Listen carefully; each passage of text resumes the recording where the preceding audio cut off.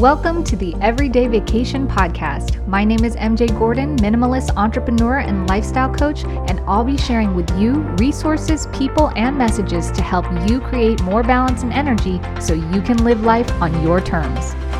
Thank you for being here with me today. Let's get the vacation vibes rolling. We can talk about productivity all that we want, but productivity doesn't really work if we are not working to make ourselves more productive. And these are one of the areas where it's tough because you have to take the time to actually plan to be productive. Like, you have to make an effort, but if you don't make that effort because you feel like you don't have enough time, you actually end up being less productive.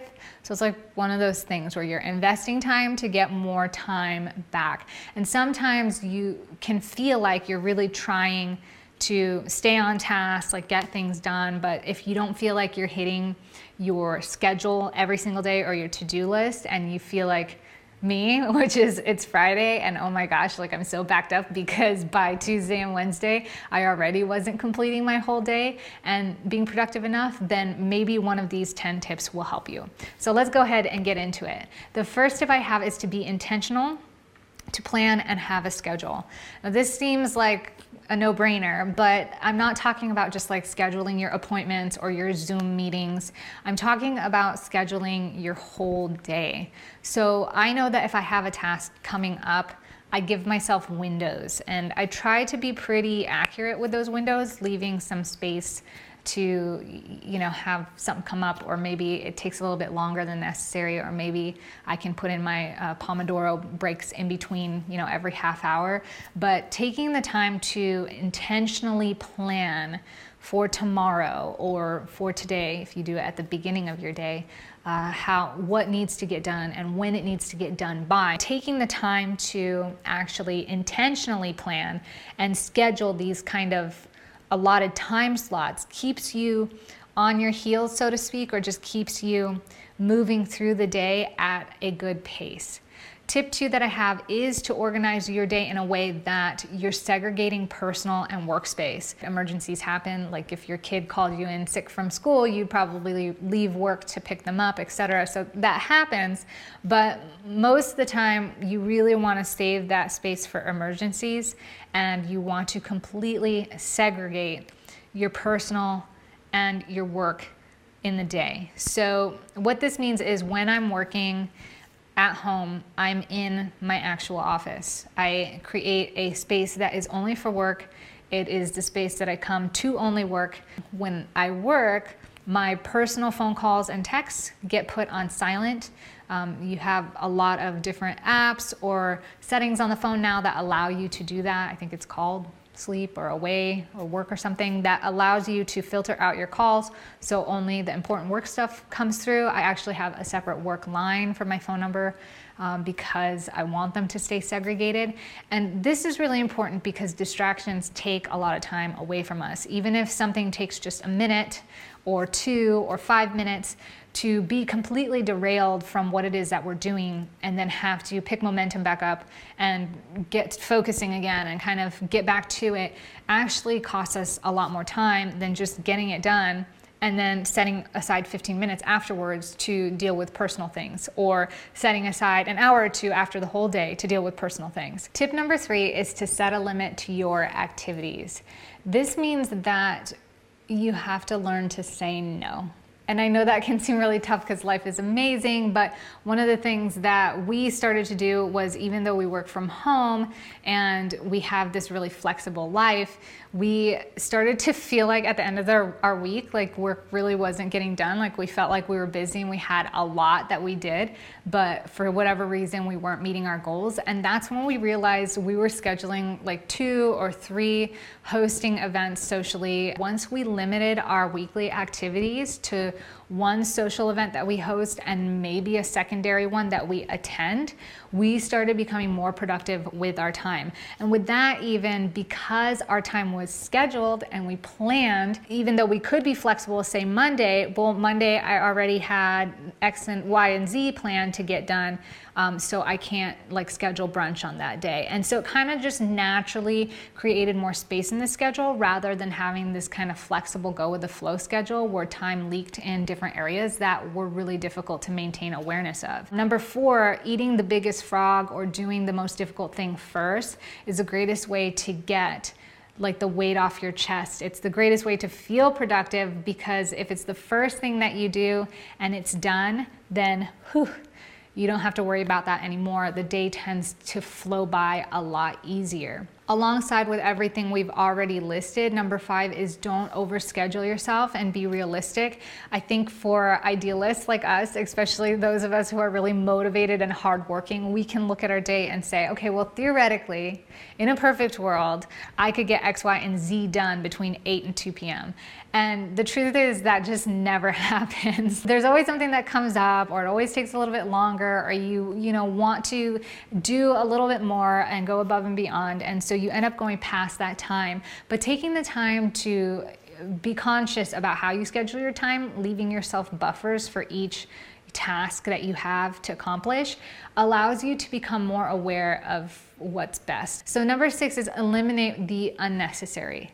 I know that you do this a lot already, but it's important to take the time to take inventory and to do it even more. There are certain things that I get into, like either wanting to discuss with my husband or wanting to contemplate probably a little bit longer than I actually need to, and taking the time to consciously say, does this add value to my goals and what I'm trying to accomplish at the end of the week, or to myself? If no, remove it. It doesn't mean get rid of fun stuff. It just means like, what is it really doing to help you? The next thing that I want to talk about, which is a broken record thing. Can you guess? Like, before I even say this, I will like high five you. We'll do something special. If you can guess before I do this, what am I going to say that needs to be prioritized? Some of you, I think, got it. Sleep. I imagine that you got that I would say prioritize sleep. When you prioritize your sleep, you set yourself up for success because you have a clear head, you have energy, you feel good, and that's gonna power you through your day. Everybody knows that when you get terrible sleep, then it is like sluggish and foggy and unmotivating and just gross trying to get through the day. And when I say prioritize sleep, like I know some of you guys are like rushing to get to bed and you have like the routine down perfect, but really what some of you need to be doing is really pushing your bedtime up, or not thinking so much when you wake up in the middle of the night, trying to utilize or lean on some of the sleep tools that we've discussed here. If you are not familiar with those, I'll stick the link in the video description down below, but some of the sleep hygiene stuff that we've discussed is going to help you get higher quality sleep. But alongside with sleep, number 8, don't skip breakfast. It's really easy to run out of the door with coffee and a bagel, or go to Starbucks and get something really quick and easy. But that is only further taxing your system without actually supporting what your system needs to have clarity and sharpness and focus. And even if coffee gives you that boost right now, I'm not saying don't drink coffee, but what I'm just saying is make sure you have a nutritious meal in the morning too.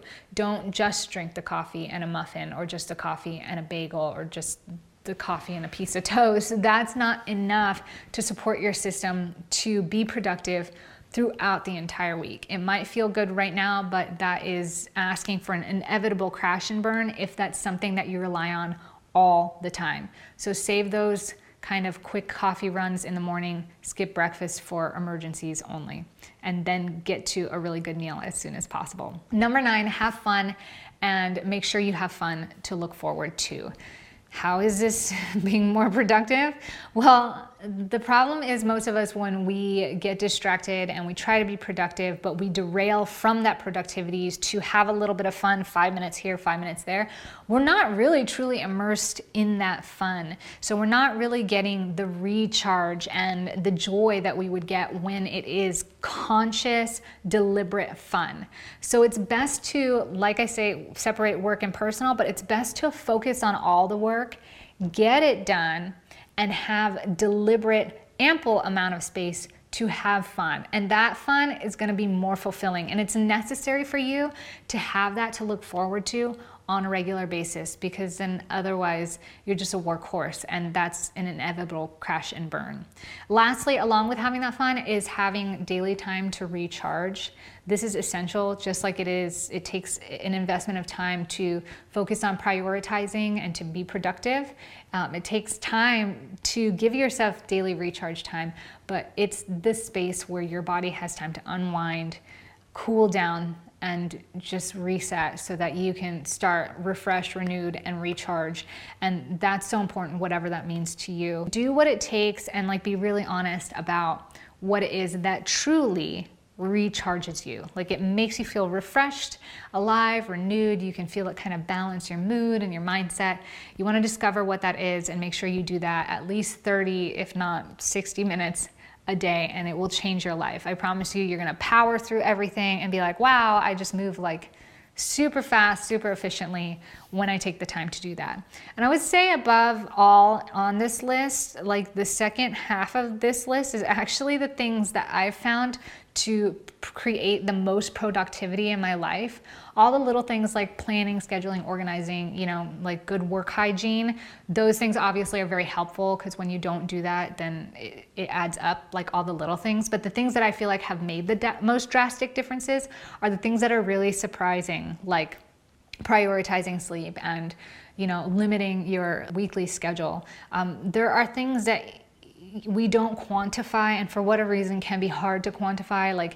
We think that, an hour meal with a friend coming over is just an hour, but then there is shopping extra for, that meal, cooking, setup, cleanup, all those things that make it quadruple the time than it is just a simple hour on the schedule. So you have to really think about those things, the way that you assess and organize all of the different facets of your business and how they quantify, when you take inventory, that kind of mental process, when you look at your life and look at all the very specific ingredients that create the inventory for your time and what you do with that time on a daily, weekly basis, is what's going to make the biggest difference. And so yeah, it does take extra time to get to sleep early and to have a meal and to have some fun every single day, but that is going to make you a stronger and faster working machine. So if you find value or inspiration from today's episode, be sure to share it with a friend, and stay tuned for more ways to level up your time, energy, and success. I'll catch you in the next one.